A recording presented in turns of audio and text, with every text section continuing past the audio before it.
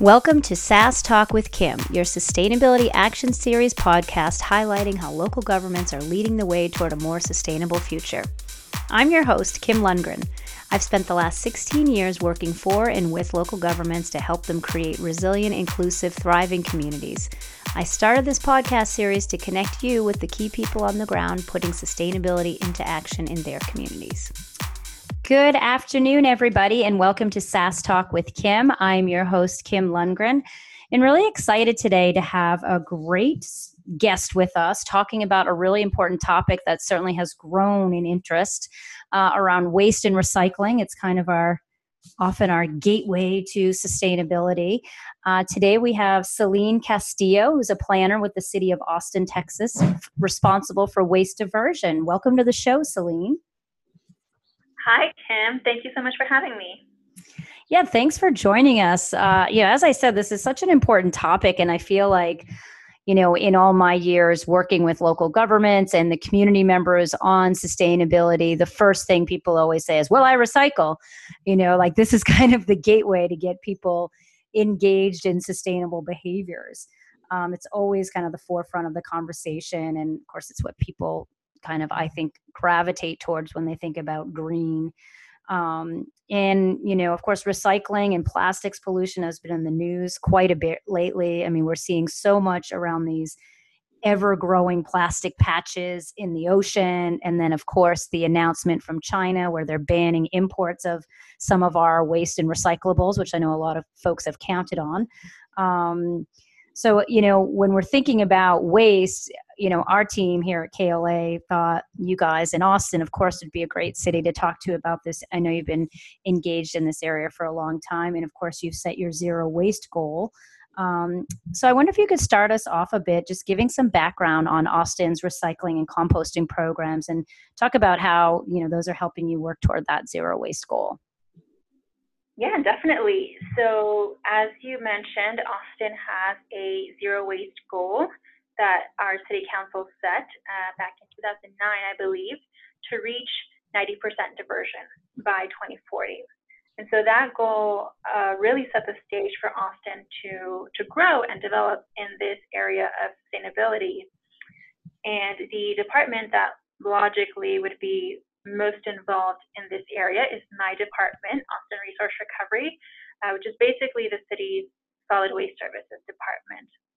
And I'll touch on our services in a bit, but to continue that, the zero waste history here, so our department's master plan was approved by council to be a roadmap, if you will, to achieve zero waste.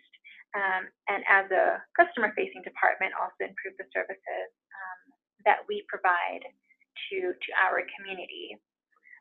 So, our department, Austin Resource Recovery, provides several curbside collection services to single-family homes, and we're talking about trash, about recycling, yard trimmings, bulk pickup, which furniture, appliances, and such. And most recently, we added composting, curbside composting. And our composting work expanded recently from a pilot to a full-fledged program last year. So we're phasing in that program across our community and hope to have all of our 200,000 plus single-family households in the program by 2020. And by the end of June, by the end of next month, actually, we'll be almost halfway there with about 90,000 of those customers. And so the big number that we have right now moving forward in terms of zero waste is based off of our 2019 community diversion study, which resulted in Austin having a diversion rate of 42%. And so that has been our most comprehensive study in terms of recycling, composting. We considered reductions, donations, and other diversion activities community-wide, so both residences and business activity was included there. So that's really interesting. You had mentioned that the council had approved a 90% diversion rate, and yet you do refer to it as a zero waste goal. Is that correct? Yes. So how are we making up that last 10%? So that 90% really is considering that 100% diversion might not be a possibility in terms of, cost benefit, and also just in terms of practicality, if you will. So that even looking at our waste audits and our studies, there is still a fraction of the waste stream that we call residuals, where material is not in a recyclable or in a divertible form. So that material just needs to go to the landfill. Well, and I ask because I think this is something a lot of communities struggle with, right? Like, is it even feasible to totally get to zero waste, and what does it look like? And honestly, by 2040, things may look very different, right? But for what we have now, certainly 90% diversion rate is still incredibly aggressive and something to be proud of. Maybe at that point, our leadership was considering that ambition and trying to measure it. So one of the things that kind of sparks my, interest in all that you talked about doing, I mean, you expanded your composting to be curbside, which is great. Does the city have a specific like solid waste utility, or is it just based on the fees? How is the system run that the city's able to afford offering a lot of these services? Because I know that's something a lot of communities struggle with, is that balance between how much do people want to pay in fees and taxes versus how many services we want to be able to deliver directly. Yeah, no, that's a great question. Yes, so Austin Resource Recovery is a fee-for-service department, right? So it's considered what we call an enterprise fund, which basically means that we are funded through rates paid by customers. So Austin has a pay-as-you-throw type of rate system where your solid waste services bill is really determined by the size of trash container that you have. So if you have the largest trash container that we offer, then you're going to be paying more than your neighbor who has the smallest trash container available. We also have what we call a clean community fee, which applies to both residences and businesses within Austin city limits, and that will cover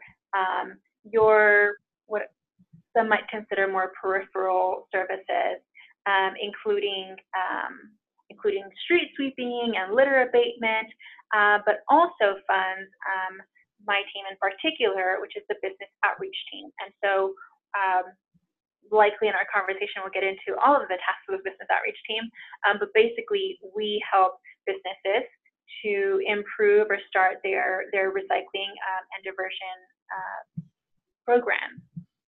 Okay, that's fantastic. So I guess along those lines, can you talk a bit more about the different services that you're offering for individuals and businesses, and maybe what you're hoping is coming down the pike? Yes, definitely. So on the businesses front, so in Austin, businesses contract with private hauling companies for all of their waste management needs. So for trash, for recycling, for composting, etc. These same businesses, so commercial properties as well as multifamily properties, they are affected by the Universal Recycling Ordinance, which broadly speaking requires for property owners to ensure that their employees and tenants have access to recycling services. And we've set specific requirements for compliance that cover, their recycling capacities, employee and tenant education, types of materials that are recycled, and also reporting back to the city on recycling programs. And so the business outreach team that I mentioned earlier, we help businesses meet those requirements and also go above and beyond those requirements if that's something that the business is interested in. And a big piece of this emphasis on these commercial and multifamily waste streams really is that 85% of trash in our community is coming from the commercial and multifamily waste streams. It could be in part because Austin has such a high population living in apartments and condo complexes. So really, these are important sectors to consider and to target when reaching zero waste. And so, speaking more directly to your question about the services that we offer, we offer on-site consultations or assessments. We do presentations to industry associations. We provide educational material that businesses can use, and all of that is free to access. And we also offer a zero waste rebate program for businesses. It's available to eligible businesses really that are trying to start or improve their recycling or other diversion programs.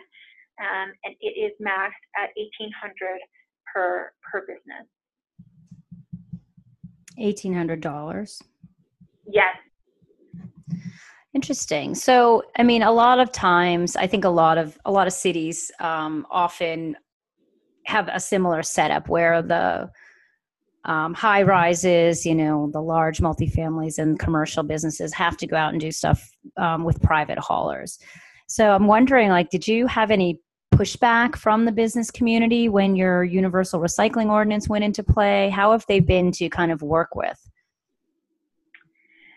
Yeah, so I think so I wasn't around when the ordinance, originally was being developed.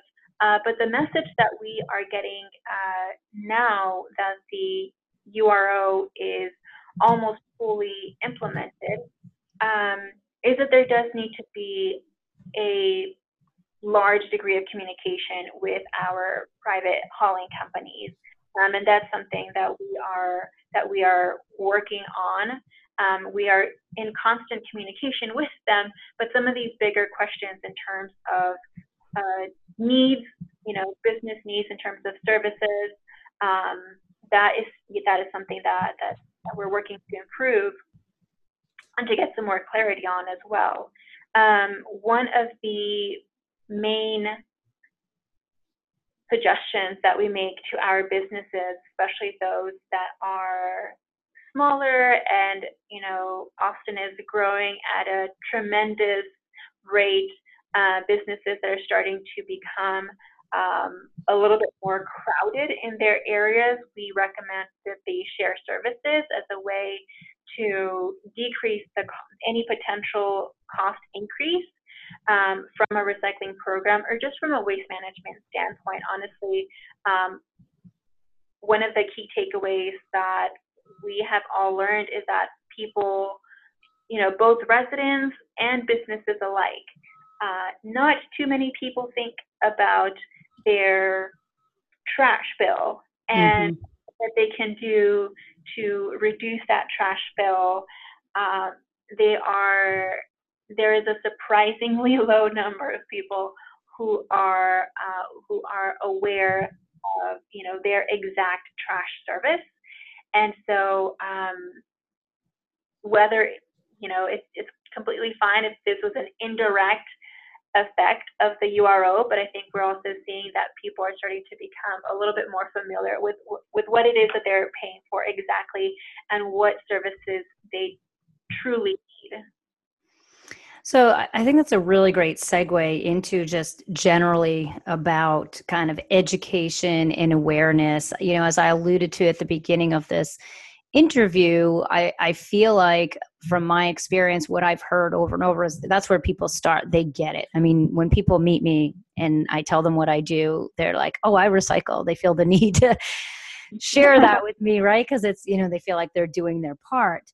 But, you know, honestly, in working with a lot of different clients over the years, I know a lot of my clients, you know, their recycling rates are actually going down, and they've been surprised by that. And I think the community is surprised by that. So I wonder if you could talk about some of the more effective ways that Austin's been able to not only raise awareness of the importance of recycling, composting, and of course reducing and reusing, but you know how you're actually getting people to do it and to understand, as you're saying, the value of it. Yeah, no, definitely. So I'll speak to the business end first. So the URO, 2 of the 5 requirements of that ordinance speak directly to education. So when we're talking about how to truly make people provide recycling education, that is one approach. So we require properties to educate employees and tenants on their recycling program annually, and also within 30 days of move-in or higher, depending if we're talking about a commercial or multifamily property. Another requirement is for signs to be posted showing what material can be recycled in common areas and where those recycling containers can be accessed. And is that something that you guys provide? Like, do you provide those posters, or no, because the private haulers, it's going to depend what they can offer?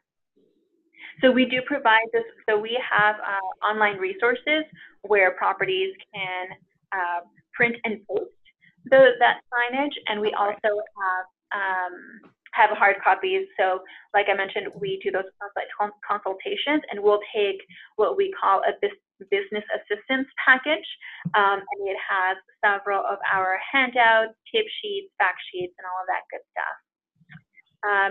We really try to emphasize as much as possible the importance of education, which, you know, one can actually see as just contamination prevention. Mm-hmm.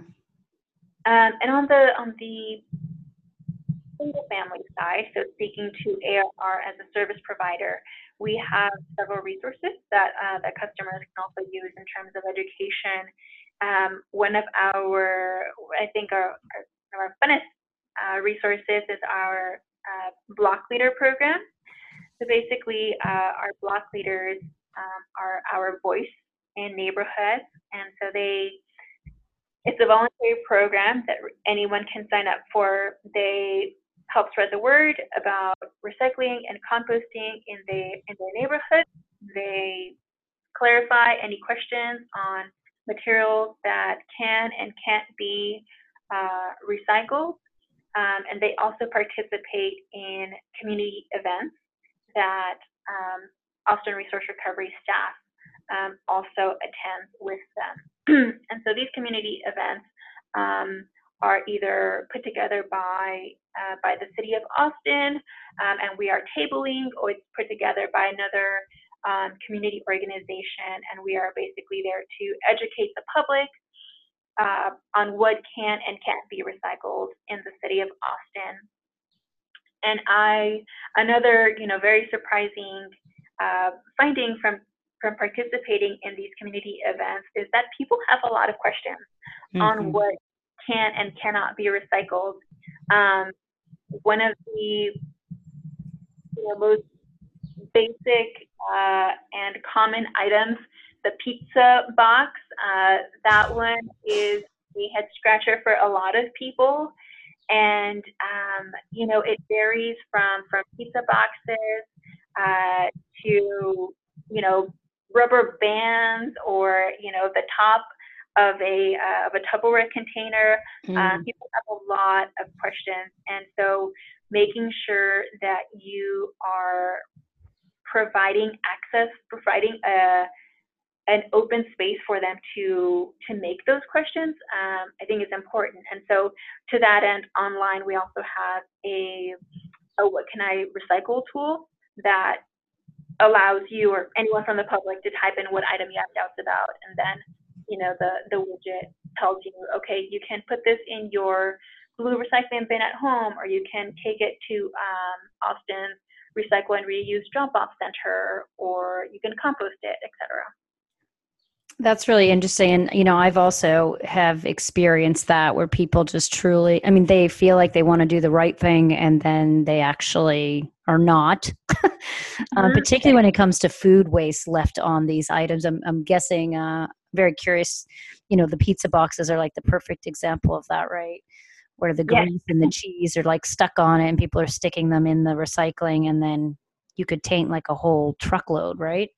Yes, that's unfortunate because you're right. They are trying to do the right thing, and it's not until they run across a table with people that are slightly knowledgeable on recycling and they ask, by the way, I'm doing the right thing, right? And then you have to, break it to them that they haven't been doing the right thing for the past, 5-10 years.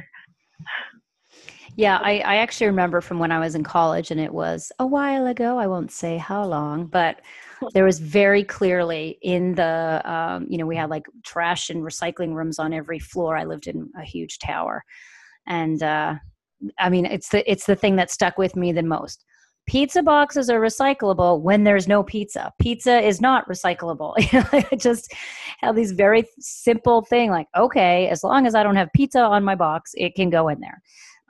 But that stuck with me for all this time because it was just right there in my face. And of course, in a college dorm, you have a lot of pizza boxes, I'm sure, coming through. Right. So, okay, that's really interesting. I love the idea of the block leaders, kind of giving them guidance, supporting them as they're kind of supporting their whole neighborhood. Is that? Yes, because we also recognize that we have limited staffing, and so we cannot be in every neighborhood as much as we'd like to, providing that guidance. And sometimes, honestly, it is better if you hear it from a neighbor than if you hear it from a stranger. And that also builds that, at the same time, indirectly, again, creating that community around recycling and supporting the city's sustainability efforts. Yeah, exactly. So I guess along those lines, you have a number of different programs and clearly a lot of resources for your community. How are you tracking the progress on these different programs? Yeah, so great question. So I think our biggest success measure has to be our diversion rate, which, as I mentioned earlier, stands at 42% as of 2015. So we have some work to do. Still pretty good. But the plan as of now is to have another formal diversion rate check-in in 2020, but we're hoping that before then we have indicators of how much the needle is moving, and that's something that we're actually working to figure out right now. With our recent composting efforts, the department, Austin Resource Recovery, has and likely will continue doing waste audits periodically, and planning to do cart set out audits to see, one, are people composting? Are people participating and taking well to this new program? And two, are they composting correctly, right? So are we providing as much education as possible in order to avoid what I would call a dangerous contamination level? Mm-hmm. Yeah, and I'm guessing, being home to University of Texas and a lot of like big festivals like South by Southwest and Austin City Limits, there's a lot of students, a lot of festivals going on. That, I'm guessing, adds to the challenge of, on the education side, but also just in general, like dealing with large events like this and making sure that you're able to still meet your recycling and composting requirements for something like that. Yes, definitely. So UT is a huge component of what makes Austin. But with that comes some responsibility. And so so students, coming from all different backgrounds, cities and different parts of the world with just a broad spectrum of knowledge about recycling and interest or potentially no interest in zero waste. And that can cause confusion, just broadly speaking. So student engagement is something that we're actively working on. And right now, one of our teams here at Austin Resource Recovery is having a pilot in one of the neighborhoods that surrounds UT, which is predominantly student populated. It's called West Campus. And so the pilot is slated to happen during the move-in, move-out period around August timeframe of this year. And so our team is partnering with local reuse organizations and properties in that area to facilitate the movement of materials and make the practice of diversion, either recycling, donating, reusing, as convenient and as clear for our students. So fingers crossed that there will be some good measurable results to share soon. That's great. And, that reminds me of course, a lot of cities are now starting to look at the circular economy and how they can make connections between, what one person's waste, right, is another one's source of goods and materials. We actually had done a podcast with the city of Phoenix a while ago around what they're doing around the circular economy. Are you guys starting to look at that? I know you've already made a lot of partnerships in the community. Yes, definitely. So the West Campus pilot is part of a team, our recycling economic development team, which is spearheading all of our circular economy and reuse initiatives. They are working, they have a couple of projects going on, but a couple of areas of focus there is the Austin Materials Marketplace. They are the liaison there. So they're speaking exactly to providing a resource or a new use for material. It's basically an exchange system for businesses that either have surplus material or are in need of surplus material. An exchange can happen there in that online platform, and focused again around around any material that can be reused. Another program that they have going on are called Fix-It clinics, and so it is what it sounds like. So you would basically show up to a location with either a broken toaster, some torn jeans, or something to that effect, and somebody would be able to help you learn how to mend your torn jeans or learn how to fix your broken toaster to continue to give life to that material. So they have several programs like that and much larger scale ones as well that they're working on.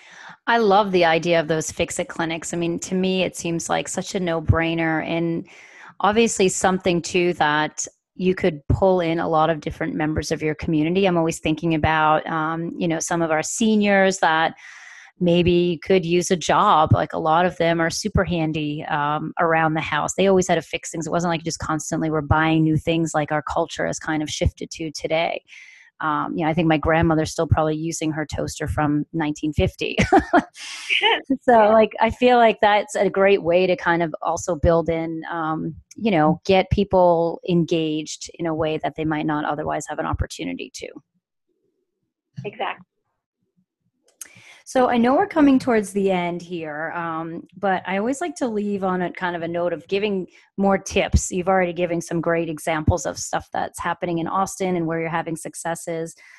But is there something, let's think of a community that's either maybe just getting started, really thinking about waste diversion programs, or if they kind of stalled out and need to give it another boost, what would be kind of one of your key suggestions for other communities in trying to either get started or, maybe zap some more life into their diversion program?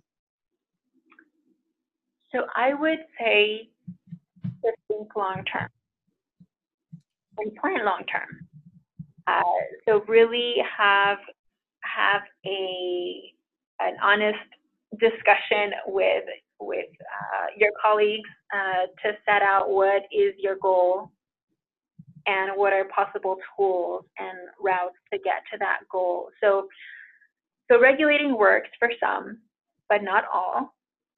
So in thinking about our ordinance, realizing that maintenance should be a large consideration.